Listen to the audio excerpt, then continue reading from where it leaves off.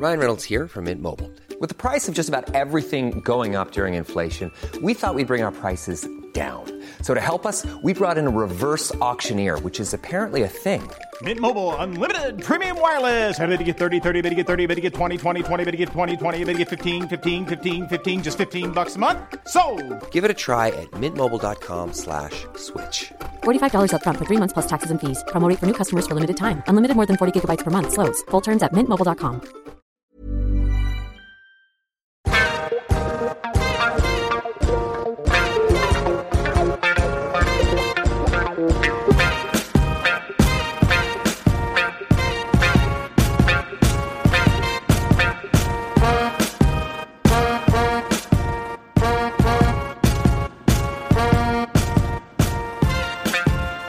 Hey, Mim. Hey, Scarlett. Welcome back, guys. You're listening to Style Over Substance. We're just two friends talking about our experiences working inside the fashion industry and also our observations from outside the fashion industry. It's sometimes serious, but it's definitely always a good laugh. Always. We release new episodes every Tuesday. So subscribe on your favorite podcast listening platforms.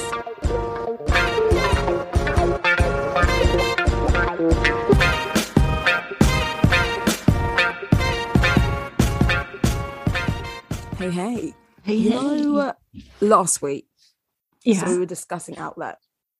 Yeah. And this week I had the week off. And obviously I was doing some balcony You gardening. went to Bicester, didn't you? Yeah, I did go to Bicester, but yeah, that's not Okay. the first bit I was going to say. So I was in TK Maxx looking for plant pots because, like, where I live, there's loads of TK Maxx's around here, big ones, small ones. And I just found something really curious in there. What? We spoke about this in the podcast, but there's Zara stuff in TK Maxx. Yeah. Clothing and well, I say clothing. I saw a pair of sunglasses. And Zara sunglasses are like 20 quid anyway. I mean, sometimes they're even cheaper than that. Yeah. Really weird. I don't get it. I don't see where the discount is. I feel like And- surely TK Maxx has to have like a threshold of what's worthy of going in the store. I think they just sell overstock at this point. I think. And then there was this really weird thing in the home section. It was like a little hammock thing. And I was like, but it wasn't a hammock like a person size. It was like, do I put something on it? Is it decoration? A decorative hammock.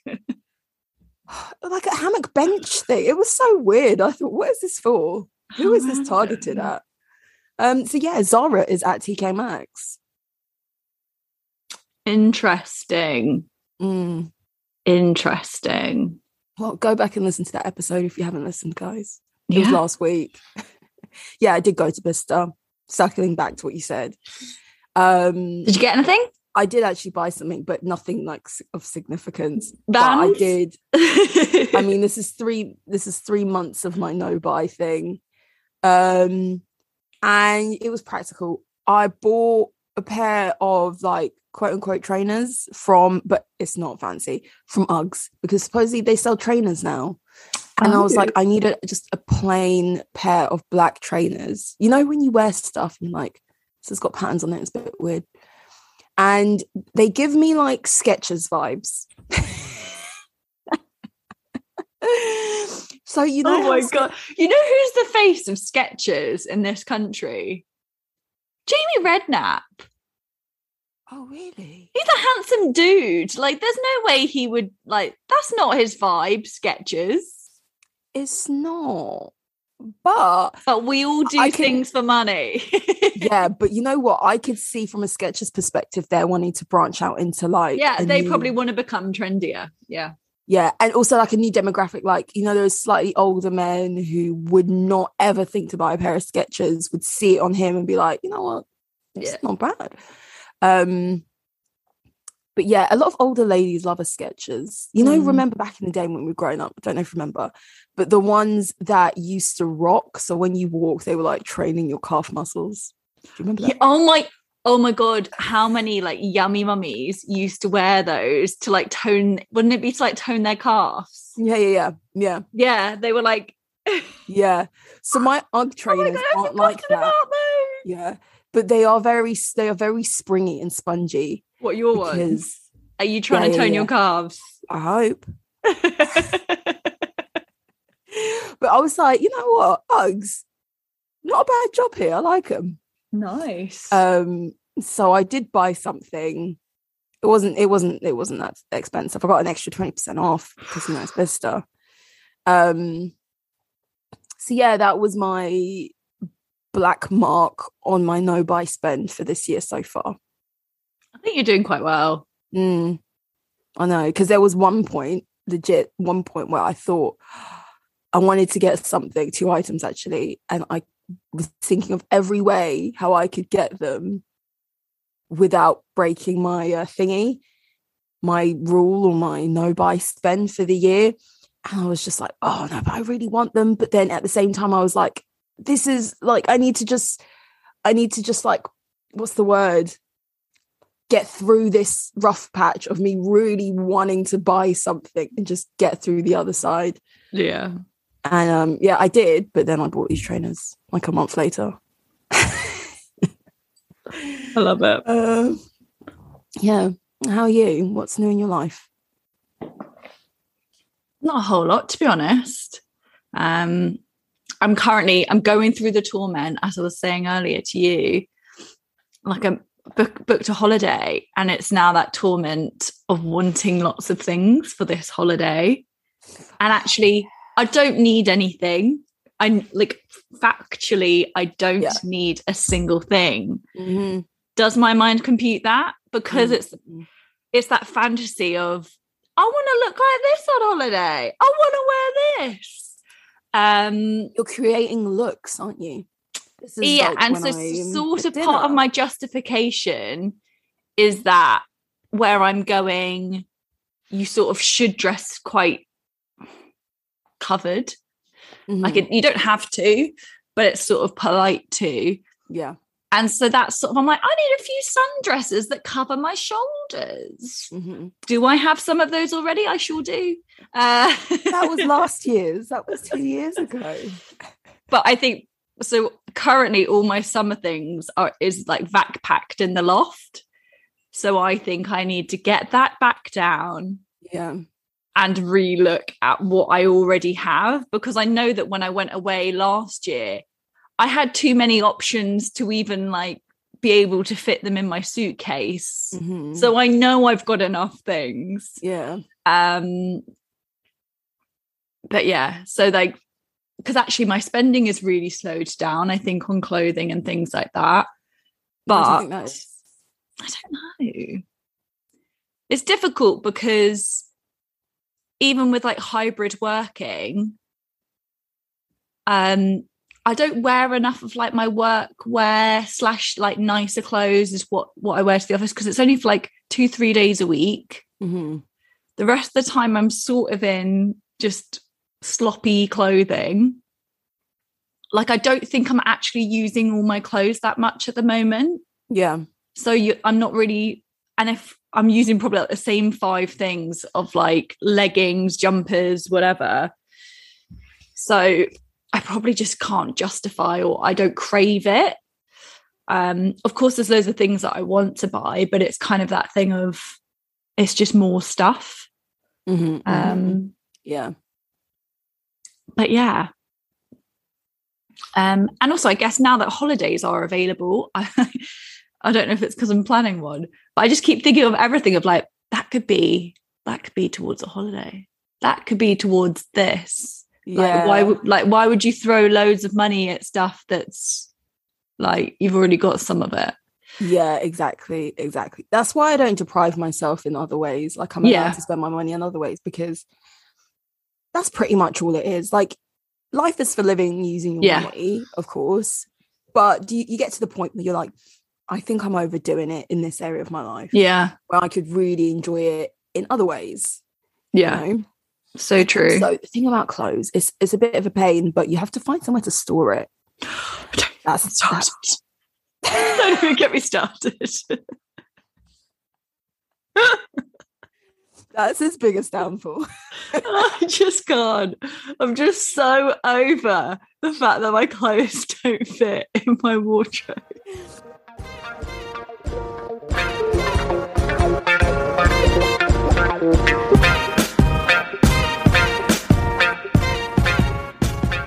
What's your fashion story?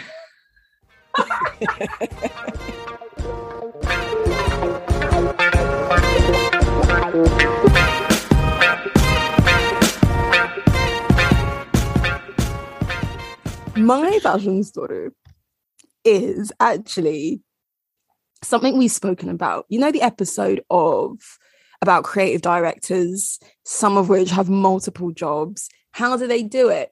Yeah. Nepotism in the industry, and kind of, you know, how the same group, tight-knit group of people get all the jobs. So I don't know if I didn't actually know this fashion designer's name, but I'd seen his stuff from this most recent fashion season. So Glenn Martin is officially like the biggest, or the busiest, let's say, the busiest creative director in the industry at the moment. So he is creative director currently of the Y Project. He's just come out with his collection as a creative director for Diesel. Don't hear Diesel a lot, but I've seen some images of it and they look quite cool. I mean, it's not me. It's a bit too 2000s, like romanticizing the 2000s a bit too much. You know how we feel about that. Yeah. But I thought, oh, this is quite fresh for Diesel. And he also did the Jean-Paul Gaultier collection. I think it was, I don't know if it was a couture collection. I think it was, but that was stunning. And that came out a couple months ago. Yes, it must have been around the time of couture. So he's got 3 jobs. He is creative director of all 3 of them. They're not, when I say they're not the biggest brands, what I mean is that they aren't the brands that you hear about a lot all the time, doing all the award shows and things like that. So he's not going to be as busy as, say, someone who designs for, I don't know, like Gucci or something like that. But to have 3 roles as opposed to just one is madness. Like, and also to design for each brand in their respective styles simultaneously. Of course, he has a team that help him. Yeah. But to kind of come up with the direction for what you want to do in 3 very different brands, quite frankly, in itself is exhausting. Yeah. Especially like if you suddenly got an urgent call, or someone's like, oh my god, this fabric is like out of stock, or they can't make it in time. You suddenly got to think, right, which fabric is it they're talking about? Like, you've got to switch your head straight into that role. And that's got to be really tough. I think that's difficult anyway as a creative director in one brand, knowing so much stuff. So to have that in 3 places, and of course, like you said, there'll be a team of people to help, but it still ultimately falls on him. That's his role. And he has to support whoever he has to help him as well. So yeah. Geez, busy man. Yeah. So I think his role with Jean-Paul Gaultier is not as large, because obviously Jean-Paul Gaultier is still alive and he's still very much part of his brand. Yeah. But still a lot of work there. Yeah. Anyway, what is your fashion story? So I've sort of got 2 small ones. One is a little update. The Birkenstock Manolos sold out straight away. I love them. I saw the pictures. Yeah, they sold out straight away. They were going for $800. That's quite steep for a sandal. But yeah, it was a total sellout, really fast. And you wouldn't really expect anything other than that. I kind of already want them to do another one because it was quite a limited palette. I think they had like some black leather and then it was the blue velvet and the pink velvet. I think that's all I saw. Yep. But it'd be cool. Like that gives them enough scope that in like 6 months or a year's time, they can do some other colours or definitely. I don't see why they wouldn't continue this. Yeah. Because it's not like from a you can never have too many. Point of view, yeah. Like from a price point of view, it doesn't diminish the prestige of Manolos because it's still expensive. So true. And then from Birkenstock, their shoes are still really popular. And this is just like opening themselves to a new group of people who would never have thought that they would want Birkenstocks. And I can imagine, like Crocs, like literally, I can imagine people buying these in every color in the same way that people buy his like Luram mules or his like Hangisi, you know, like heels, his like most popular styles, and they have them in different colors. Yeah. I can imagine people. Yeah. That's actually such a good point. And especially like you use Crocs for house shoes. I imagine there are people who sort of have a similar thing with Birkenstocks. They're really popular. You get fur-lined ones, whatever. But yeah, people have things in multiple colours, especially, I do find that, especially for shoes. And I guess handbags too. I guess it's accessories. But you definitely see it often with shoes that people will often buy into the same style if they like it, if it fits them, if they know it's comfortable. People do have multiple of that same style. It's like, and then you're like, that's like a 700, 800 pound pair of shoes and you've got like 5 of them. I know. But it's that luxury thing of if you like something, I guess it's like we get a t-shirt in a few different colours. I know. Different scales, yeah. But yeah, and then my second fashion story, I think I sent you a picture of her. So that we're currently recording this on the Sunday. The Oscars is happening tonight. But yeah, yesterday was pre-Oscar parties, and the actress Maud Pateau, probably saying that badly. She is Leslie Mann's daughter. If you know the actress Leslie Mann, who's been in like This Is 40 and stuff like that, you would definitely recognize her.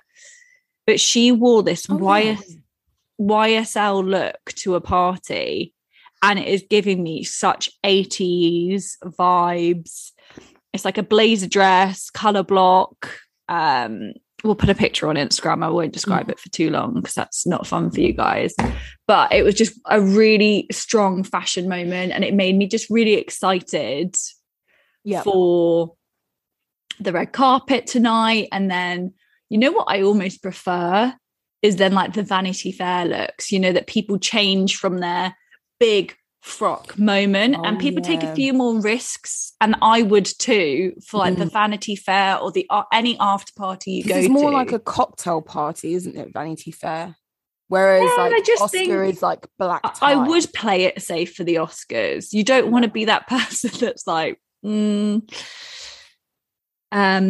yeah, I'm excited to watch it. And yeah, I mean, off topic, this is not even fashion, but I did see someone during the week had created this YouTube video about nepotism not nepotism, but it was like all the kids of these famous actors and actresses becoming actors and actresses as well.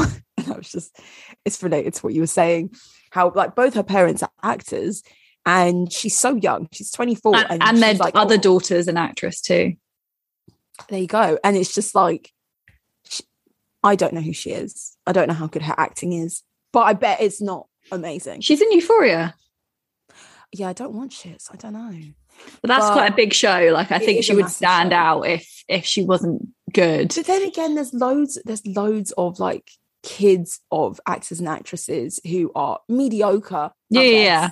You know? Well, I think Meryl Streep's daughter is an actress. Oh no, you have to walk in the shadow of your mum. So I actually, yeah, I know this is a bit off topic, but I actually do feel I think you've got to be outrageously good to do it. Especially like if Meryl Streep is your mum, you've got to be a very good actor to want to go into that profession. So like in Formula One, Michael Schumacher's son, Mick, is racing. He's not that great.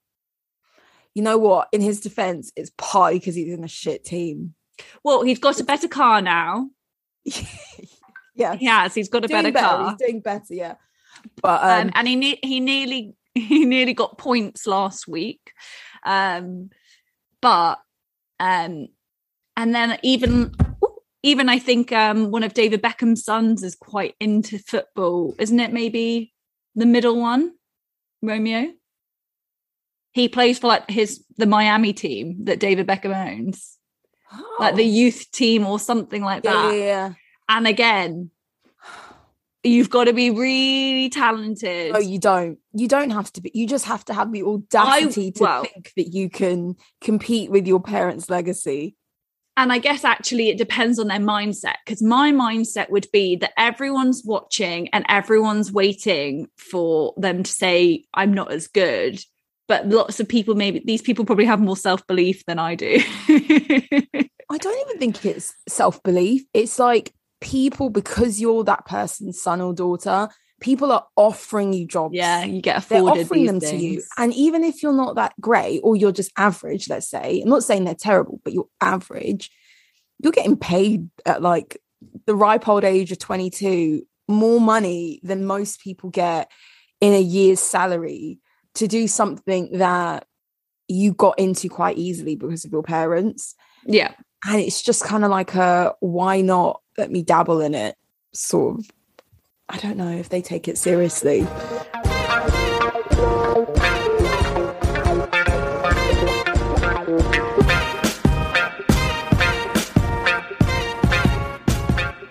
We interrupt this broadcast to say, go follow us on Instagram.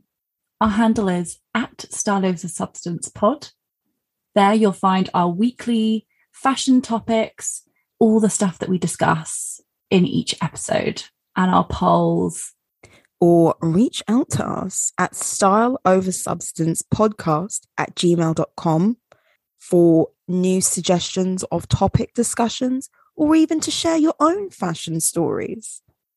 We also have a YouTube channel, Style Over Substance Podcast, if you'd rather listen to our episodes over there. Back to the episode.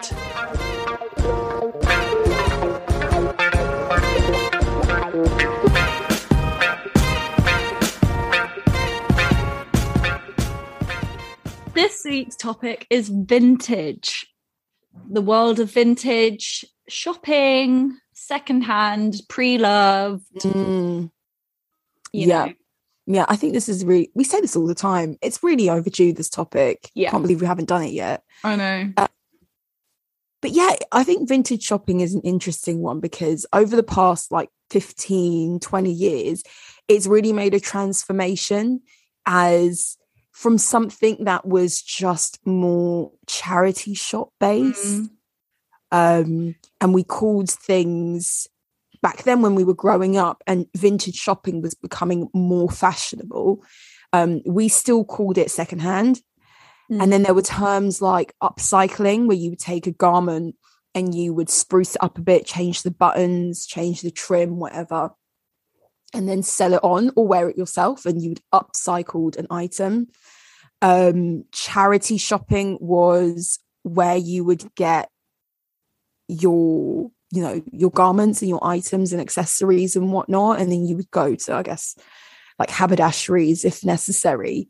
But it's like transformed into this thing that's not so bohemian or like for those who are into dressing in a particular decade, like it's no longer niche or bohemian. It's now mainstream, very fashionable. It's become big business as well. And we use like words like pre-loved. It makes it sound Like, this is not your average smelly item that you probably think someone died in. In their clearance of their property. Yeah, this is not like an estate clearance, whatever. This is an item that was loved, and you're gonna love it now, and it's in great condition. And you know, there's also terms like it's new to me. So it's not new, but it's new to me because, you know, I've just bought it and this is the first time I get to experience it. So our language of vintage shopping and our approach to it has completely shifted. Yeah, I actually think that's terminology is really important because it's what it evokes in your head. Like you said, secondhand sounds way less positive than pre-loved, you know? Yeah. And even like you said, upcycling, that is a positive word. It has the word up in it, like all of that stuff, rather than used. Yeah. You know, like the terminology, and that's probably as it's got bigger, people have done the spin doctoring to it to make it sound more appealing. But it is important because it makes the experience just, I think it opens people up to it. And I think also that vintage shopping has probably also increased. It's become more accessible. So unless you lived near a very good, so from this, I'm talking about more luxury vintage shopping, unless you lived near a great store for that, you wouldn't have the opportunity to find those things. And some people have the time and patience to trawl through charity shops and hope that someone's discarded something quite nice. But now it's way more accessible with websites. I mean, I live in a small town in Surrey, and there is a pre-loved, like, high-end vintage shop off the high street. Yeah, you're right. There's like more boutique businesses that deal with vintage now. You're completely right in saying before, like 20 years ago, it's either you were quite wealthy yourself and you and your girlfriends would swap things within your own kind of hub. You knew people who had older luxury pieces that you might buy from them, or you might be gifted or whatever, or you knew where all the good jaunts were to get. So like in London, one of the first tips people say is go to charity shops, but in Knightsbridge. Yeah. Go to Chelsea and go to those places. Because the same thing that people do across the world of like giving their like old bits in charity shops, rich people are doing it there. The same thing. And what to them is like average and whatever, and they don't care about it anymore. You might be picking up Givenchy for like a fifth of the price that person paid for it, and it's really affordable. And so so those were your like only options, to go to charity shops in wealthy areas, or no wealthy people who wanted to give you stuff, or you inherited it from like your parents. But yeah, it's become far more accessible, far more boutique. We'll go into like marketplaces and whatnot like that. But I've got a question for you to start us off. When was like your first experiences of shopping vintage, and how did you feel about it? And what's your overall personal approach to vintage shopping? I mean, at school, like I feel like friends used to like to go to Beyond Retro. Yeah. But that probably put me off because it's a shop that like in my head smells. Like the jumpers stink, like all of that stuff. And of course it's got really nice stuff in there, but it was never really my style, and it was quite particular. And like you said, I think it was more for people who had a niche way to dress. Yeah, it was quite 80s retro, wasn't it? It was just, it was a bit old fashioned for the vibe, and I was pretty basic and didn't need that. Like I bought from the high street. Like I didn't have a distinct style that supported. So then I probably didn't really look at that for a while. I mean, I've always used eBay. And so then I think the first time I probably looked at vintage stuff was when I was earning my own money and looking into like could I afford something if I bought it on eBay instead.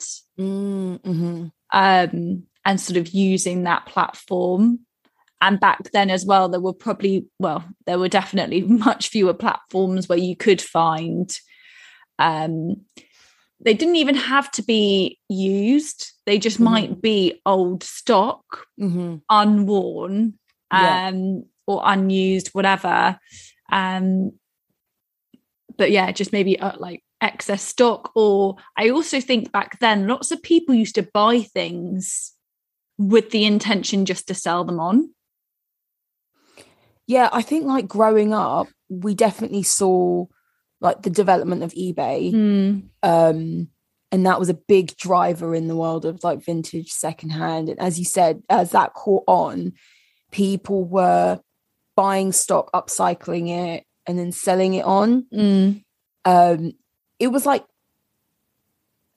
Etsy before Etsy in that sense. And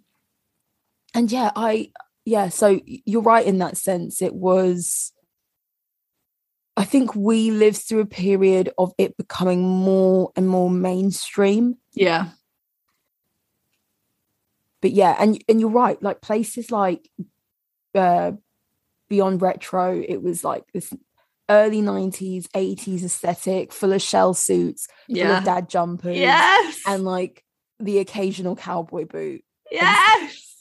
And I love a cowboy boot. I do. But they were old, and like a lot of these vintage shops, that was their aesthetic. And a lot of places still do now. Like they buy the clothing by the kilo, and it's based on its weight. And then they will trail through all that stock, pick out what's good, repair what's not, merchandise it, and then put it in their shop and whatnot. And yeah, I think because you're not like a rummager, like in shops, I do actually I enjoy the rummage.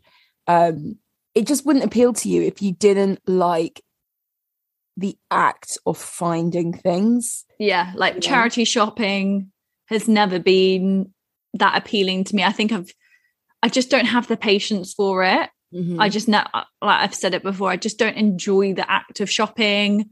Like I used to go into shops having already maybe looked online and hoping to buy it there back when it was much less accessible to buy something online, or you didn't get free shipping or anything like that. So it made sense to go into the store and you tried it on, and the return process wasn't as good.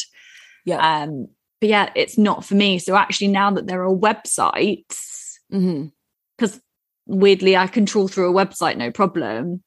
I thought like it's much more accessible for people who don't want to rummage as well, but have the patience for scrolling endlessly. Yeah, I could do a good scroll. You touched on a really good point actually, and it's the idea of something being cheaper. I think that price has been for a really long time. Price has been the reason that people shopped on eBay. Yeah, it was like, okay, I can't afford it full price, but I'll go on eBay, see if someone's maybe had it for a year and it's still in really good nick, and I can buy it for 25% less, 50% less, whatever it might be. My mum loves eBay. She's very good at it. I think I've mentioned this before. And she feels no way about buying something that has been maybe like, she buys like occasion wear, so like stuff to go to weddings in and whatnot. Buying something significantly cheaper, it's maybe worn once, take it to the dry cleaners and whatnot. And so if you were okay with getting that discount at the expense of it not being new, then like quote unquote vintage, because it was being like rebranded as Yeah. vintage, was a really good option. But I think back then it was still very much, most people didn't like the idea of wearing someone else's clothes. That's how it felt. For sure. And so it was like those who were really economical, you know, who wanted to do it, and not like the fashion girlies, as I call them, who was like, fashion and things being new is more important than the potential discount. Yeah, so true. It was definitely, I wouldn't say sneered at or frowned upon, but it definitely wasn't glamorous. Yes, that was it. I definitely think that it was maybe just an association with like not having the means, and that's not necessarily the case, right? Because even if you have wealth, you still want a good price for something, or if you can get it cheaper, why wouldn't you? Like no one wants to throw money away. So, but I think that's now been repackaged and rebranded, because I know loads of people who could buy something full price off the high street but love charity shopping still. They find it really exciting. And I think also one thing that when I was researching about, I think what appeals to people about vintage or secondhand shopping is that the oversaturation we have of brands these days, and generally they're all selling a really similar products, by the by. So if you want something a bit more unique, or something that you don't think everyone else is going to be wearing down the street, charity shops, vintage, you can buy that dress that was sold 10 years ago, and you have a more unique piece. And I think it just really suits people. Yeah, I agree. I think that was like the second phase of it. It was like, it was no longer just about saving money. It was about, you can find really unique things on these platforms. And that's what drew some more people into it. And you're right, like rich people love a discount. Like they're the ones stay hustling. Wealthy.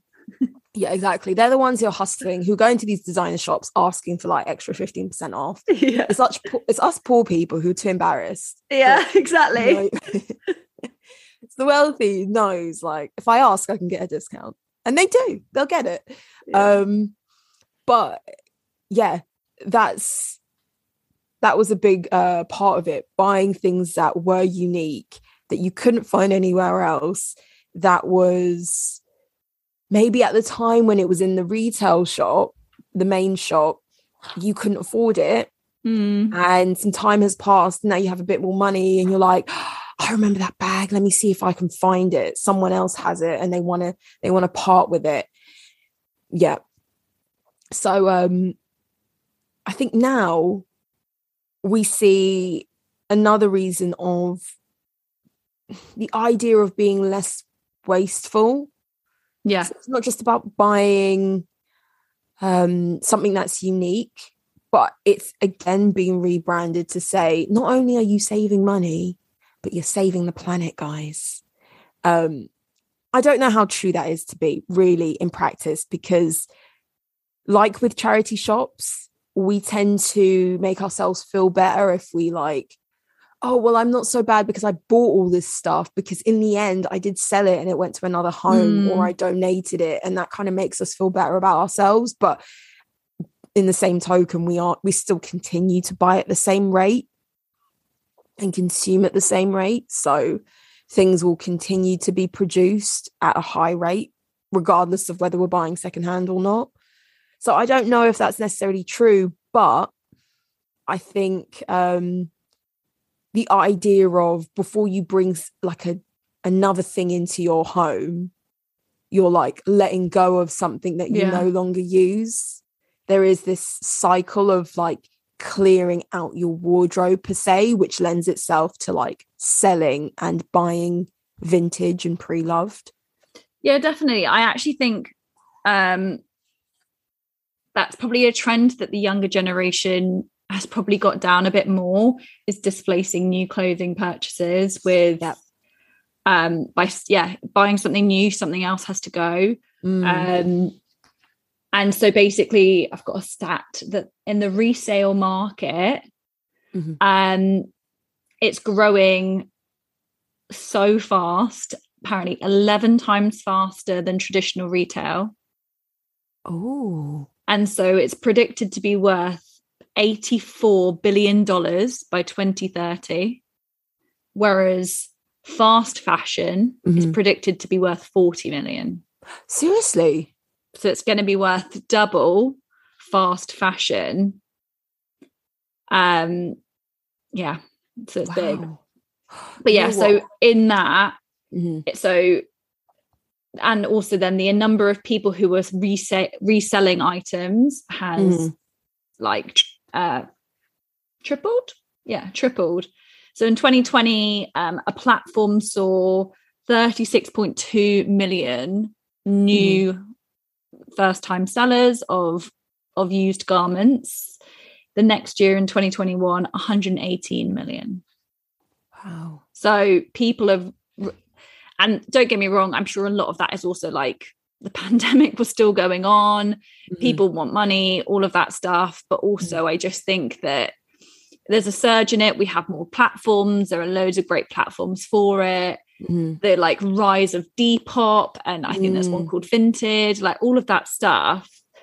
And people are more interested in buying secondhand fashion than they are about buying something sustainable, you know? Yeah. So if you are conscious of doing your bit, I think people are more likely to turn to buying secondhand than sustainable, because people throw the sustainable word around and you actually don't know. I think it's called like greenwashing. You don't actually know if what they're saying is true, or if it's come at a different cost to the planet or something else.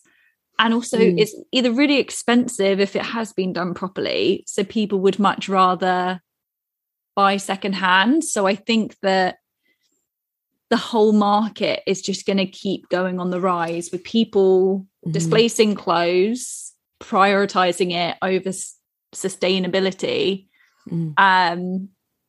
And yeah, I just think that it's it's a really interesting thing. I think you're right. Another thing to add into the mix as to why vintage shopping has become so popular in the last like few years is the 2000s, the noughties, and the 2010s. Fashion is characterized by an amalgamation of previous decades. So really, and I think we spoke about this before, really it was like the super skinny jeans, the jeggings was probably the only original thing to come out of the past 22 years. Other than that, everything else we've worn has been a play on something that's come before it. A mishmash of different trends, different styles, different eras. Very little originality, really. Not saying there hasn't been great fashion, but nothing that has fundamentally changed the way we dress. The only thing has happened is we've gotten more casual. And I think that because we're like trendless, buying old stuff still works in your wardrobe. It's still cool. I think maybe it's because we've been around for nearly 3 decades. You a bit more than 3.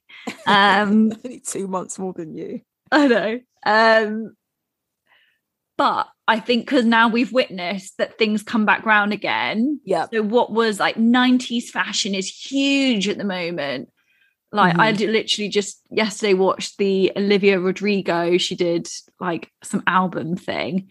All her clothes are so 90s. And it's just really funny because she probably doesn't even know how 90s it is, or that it's inspired from there. But so that almost means that if you buy it either encourages you now to buy into the trends. So like the saddlebag, the Dior saddlebag, all these fabric bags for sure will come back round again. So it's either permission to go out and buy those, or it encourages you to go be like, oh, I'll get it from when it was first cool. Yes. In the 90s. So I'll get that version, and maybe that's a bit cheaper than the current one and all of this stuff. But you also now know with vintage stuff that things come back around. Things are trendless. The girl that I referenced in my fashion story is wearing like an 80s power suit look that for sure is inspired by YSL in the 80s. It probably is from then.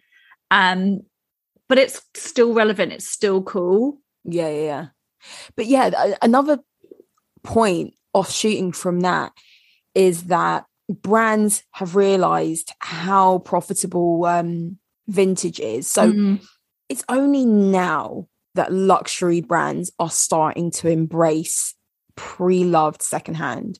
Yeah. But a few years back, what we saw a lot of brands do is reissue older styles. So they would make them new, but they would be updated versions of what they brought out 40 years ago, 30 years ago, 20 years ago. So you mentioned the Dior Saddle came out in the early 2010s, I think about 2005, 2010, something around then. We've seen the Fendi Baguette come back. It's had its like modifications, but it's essentially the same style, just updated for the like Prada nylon bags. Exactly, the Prada nylon and their whole like Linea Rossa collection with the nylon clothing. We've seen, I don't know, like, Gucci came out with their Jackie bag, I think, which was a bag that Jackie Onassis used to wear. It was reissued. It's come out in different colors and prints and things. So at a time when these big brands didn't really want to encourage reselling because they wanted you to buy new from them, quite frankly, they thought, okay, there's clearly a trend of people wanting things we've made before.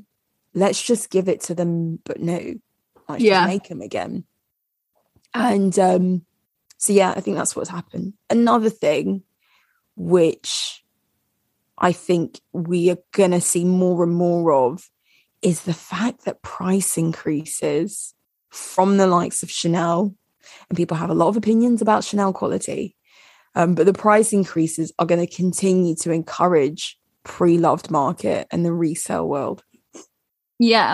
And actually, it's funny, I was reading about how, like, this article on a topic of vintage and pre-loved, and how basically with that price increases are happening anyway, but also the rise of vintage and how well these products hold their value makes new products even more valuable.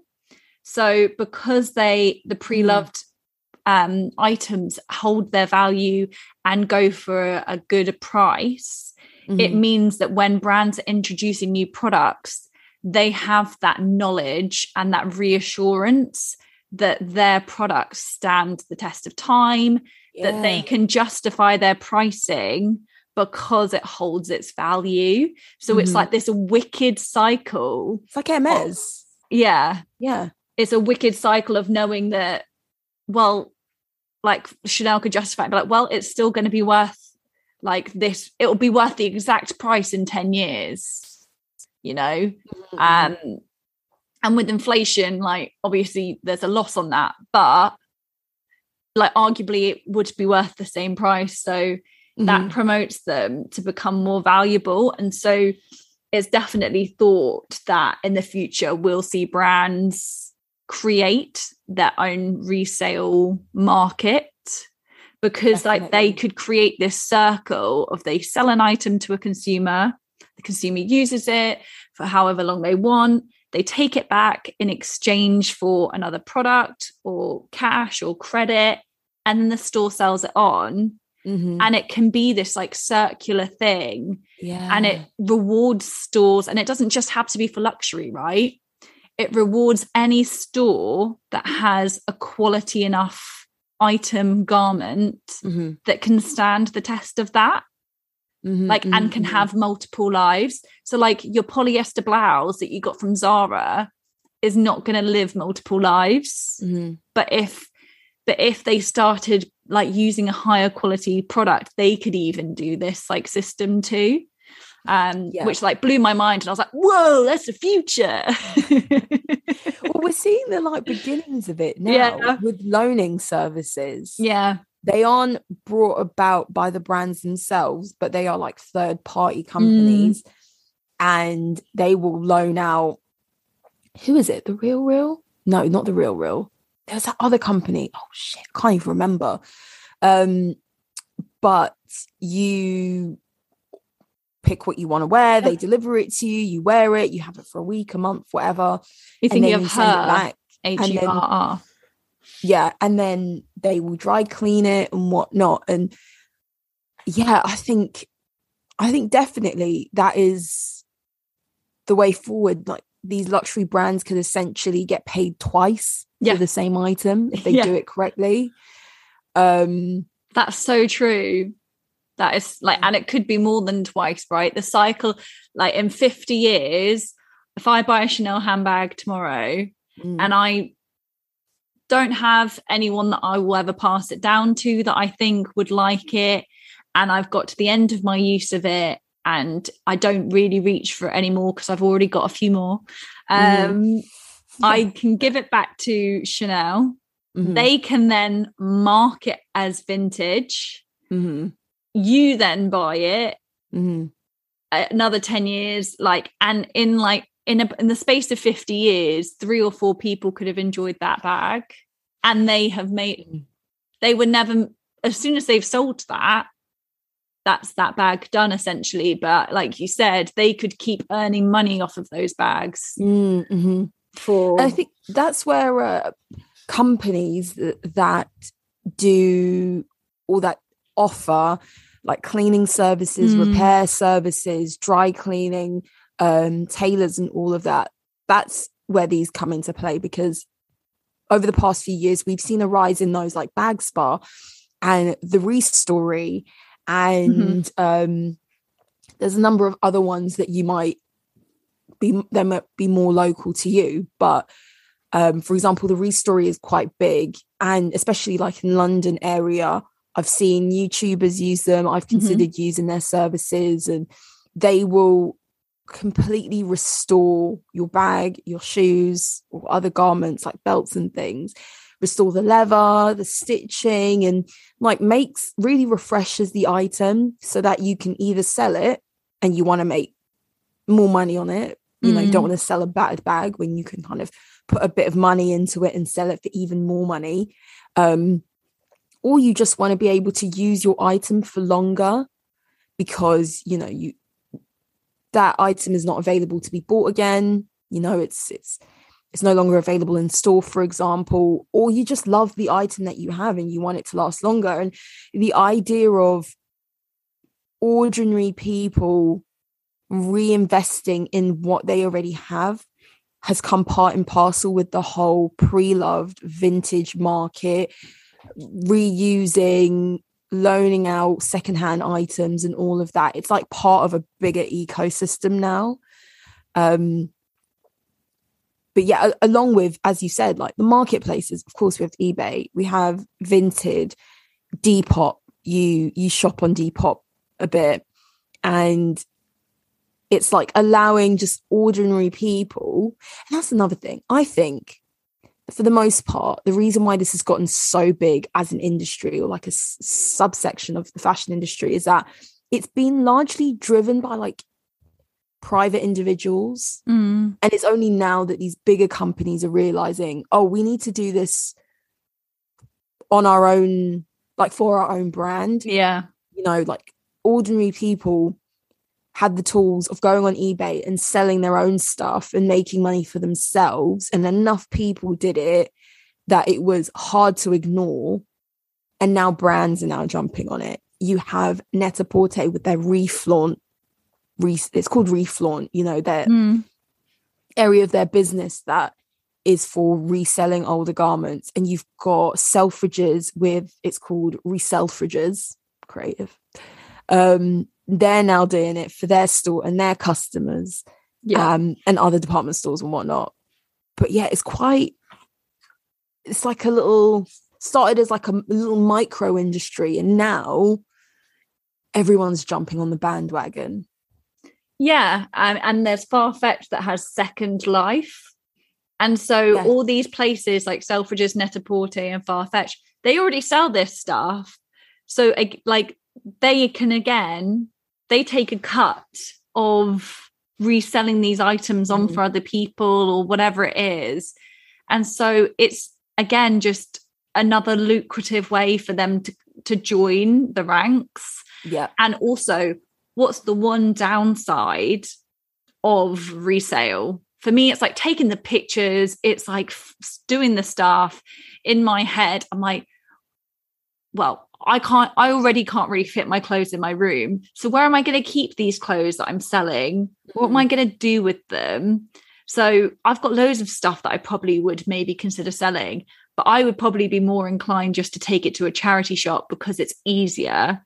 So if you've got items that are worth a bit more and you can't be bothered to take really nice pictures or make sure that like the shadow of your iPhone isn't in it and all of that stuff, why wouldn't you give it to somebody else who's going to do it? They take a cut or whatever the agreement is, but you have a less like a more stress-free life. Yeah.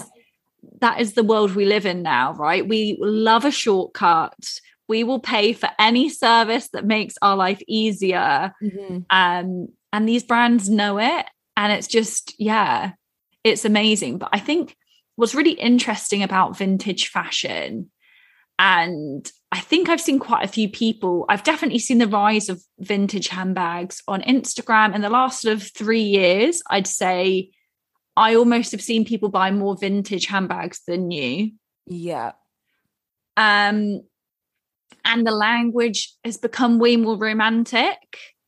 Yeah, it's true. So like when people talk about it and they're like, oh my gosh, like imagine, I love the idea of owning something that's lived a life before me, or you have something that's older than you are. And just like imagine what like the stories this item or this product could tell you.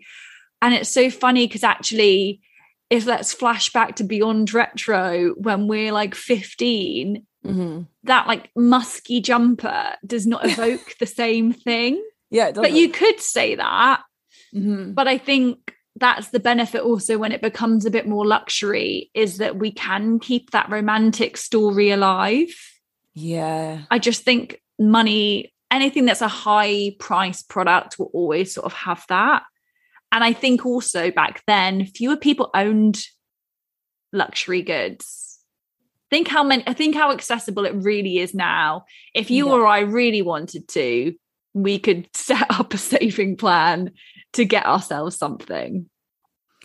I think it's whether we should or would is a different matter. Yeah, I don't think that it was less accessible back then. I just think people didn't spend their money on that.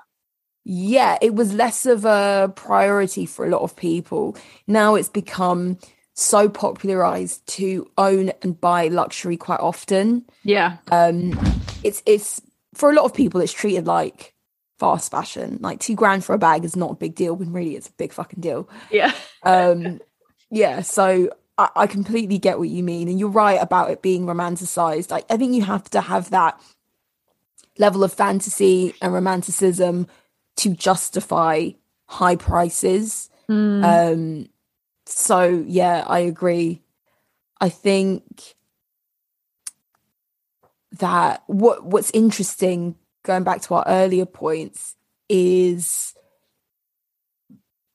online and on Instagram and whatnot, you come across these smaller vintage shops. So one that I've seen a lot is Cellier, Knightsbridge, I think it's called, Cellier. There's La Society, and then I saw another one, just Googling, called Luxury Promise, and they're all in Knightsbridge, in that area. And they're all like women-led, fairly small businesses, and it's the idea of, you know, we kind of know, what's the word? It's like dealing with these companies comes with a level of, they have a level of knowledge about these products. They know a lot about the history of these products. They can authenticate as well, which is something that maybe eBay doesn't do, or Depop, it doesn't do. No. I think that's why Vestiaire Collective on a bigger scale is quite popular, because you can get your things authenticated.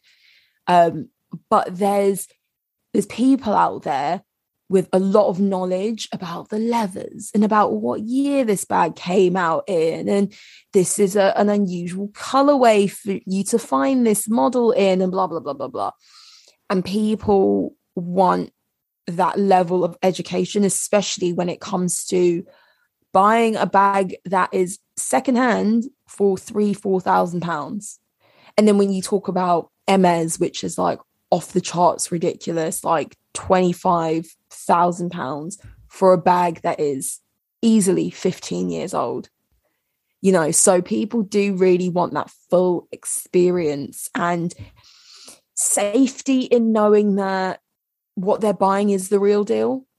So true. And actually, I think I would be way more inclined, as much as I love Vestiaire, I would be way more inclined to use like Luxury Promise, because I will speak to a human, because still it's a big purchase. Like if I were buying a Hermès handbag, I don't just want to press like checkout on Vestiaire. I want to speak to somebody who checks that that's the right size for me. What do I want this bag for? Is it I want that experience where they might go, you know what, actually, we might have a bag coming in next week that will be better for you. Or, you know, you still get that customer service. Or that maybe someone knows, like you're buying a vintage Chanel and someone's like, this was a bag that was like this woman's, like you get the story behind this lady who was whatever, had lived an exciting life. They might know it. And I think there's something really special in that. So it's quite a clever thing to actually make that market a bit smaller and have these bespoke places.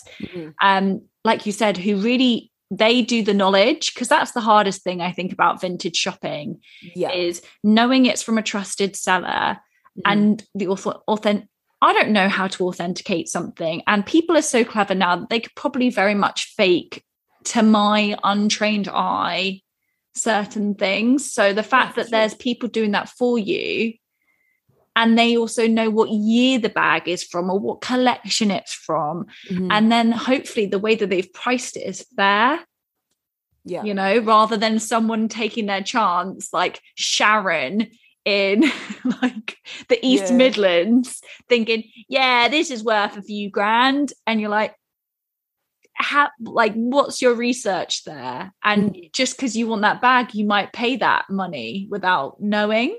Yeah, for sure. Yeah.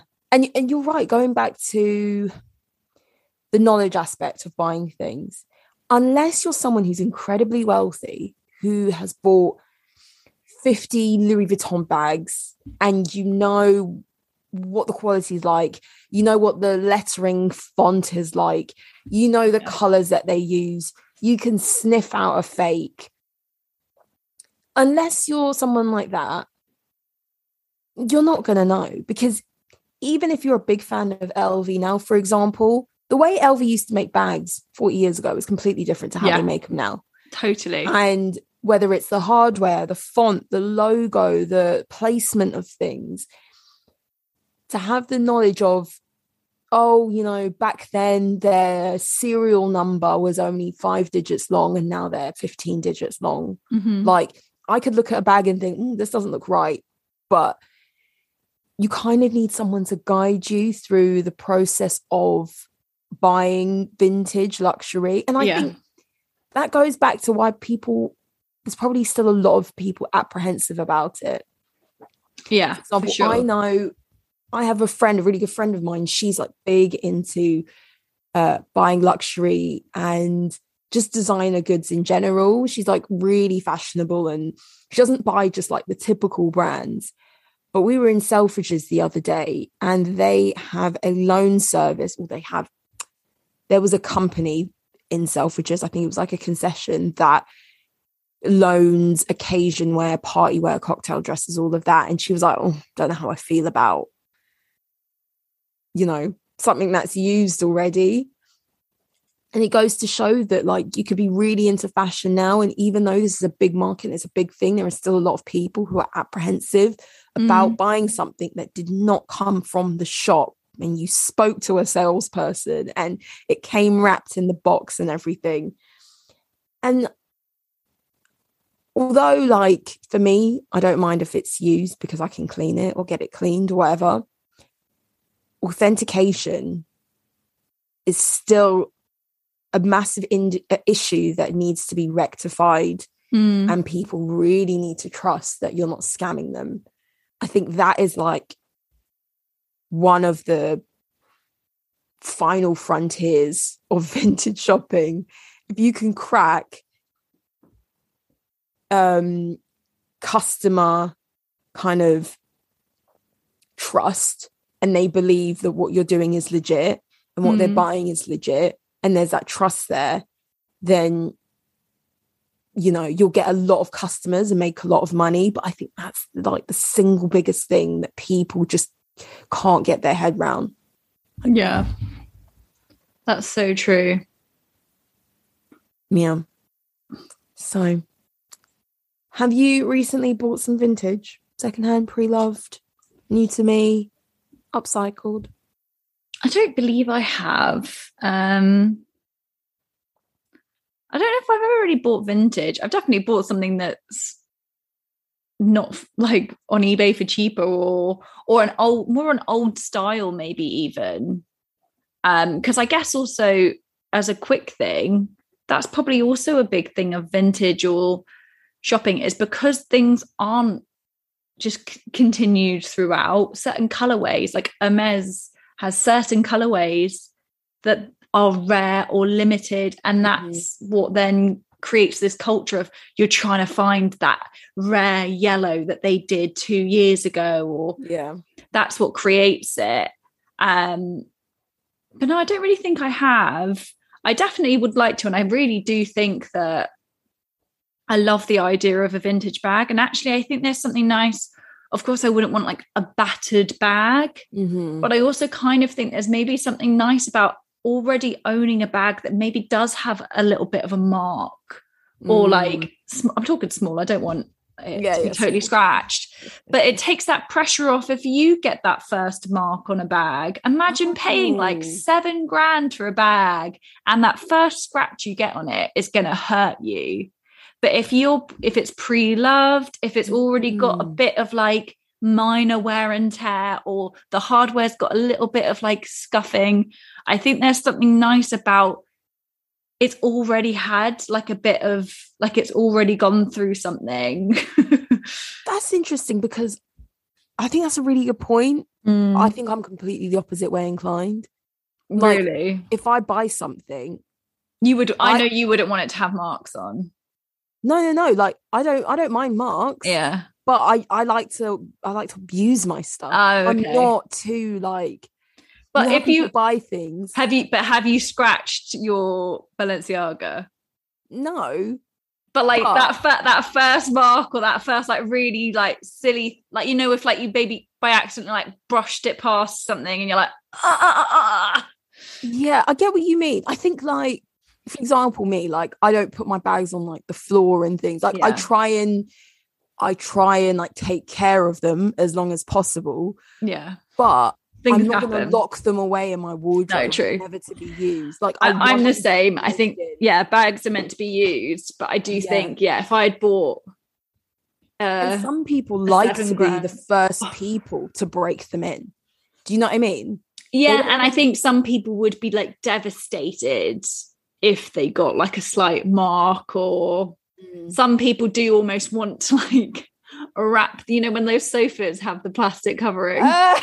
Some people would like genuinely, I think, do that for their bag if they could, to keep it pristine. And that's I think why those bag liners that we discussed ages ago like have come into play, because people don't want to get a little crumb inside their bag. Like a bag liner. But man, I get you. Would you buy your first Chanel classic flat pre-loved? Because we know how crud. I actually think I would, because the 90s version, there's like, they have like a more square shape. Okay. And it's really nice. Mm-hmm. And they do like, I actually don't know if I like that oblong shape that much. And I just also, I'm a big believer that handbags were made better in the past. Like the quality was better, the arts and, you know, the art of the craft of making them was just different. So I actually really could see myself getting, it's probably more likely that I would buy vintage Chanel than new at this point. Okay, only because of the pricing and stuff like that. But yeah, I don't know. One thing I do like about vintage Chanel is the quilting was flat. Yeah. I like that. It's smoother and it looks softer and flatter.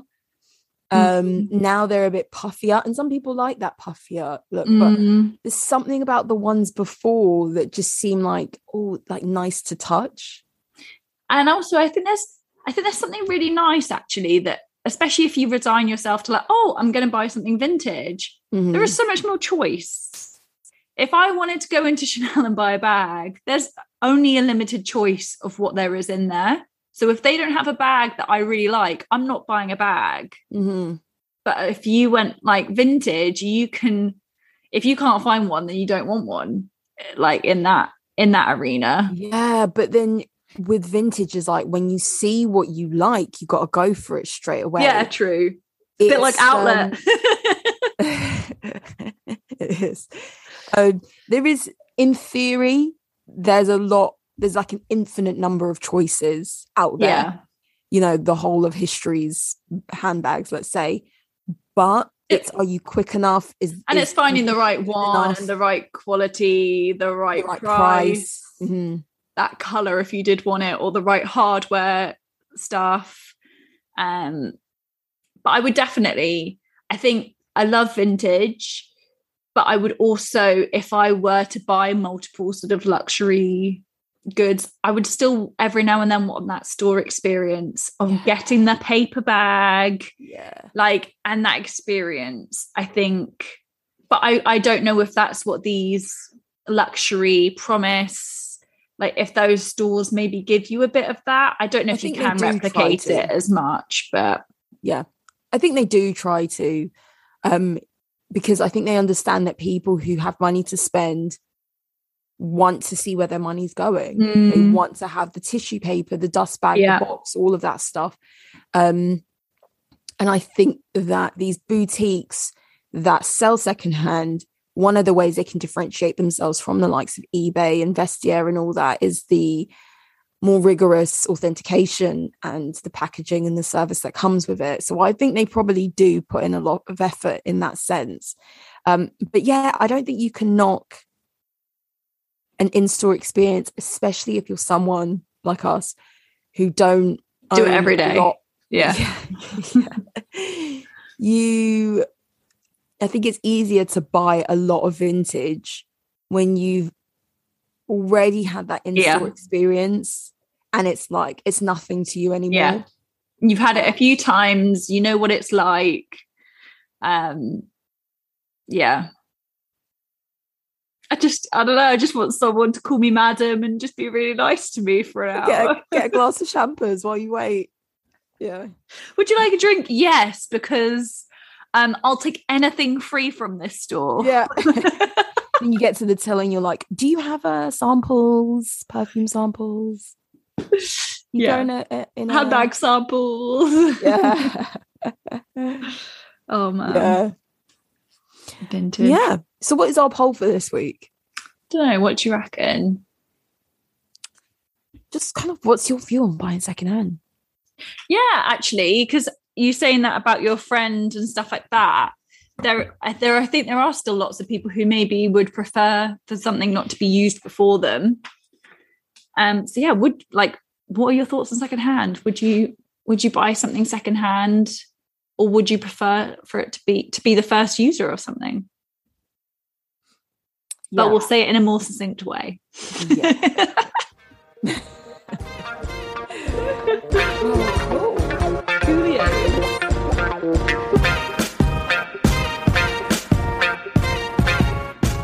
Well, thanks again for tuning in to another episode of Style Over Substance, guys. Don't forget to check out our Instagram or Spotify to respond to this week's poll. Bye. Bye.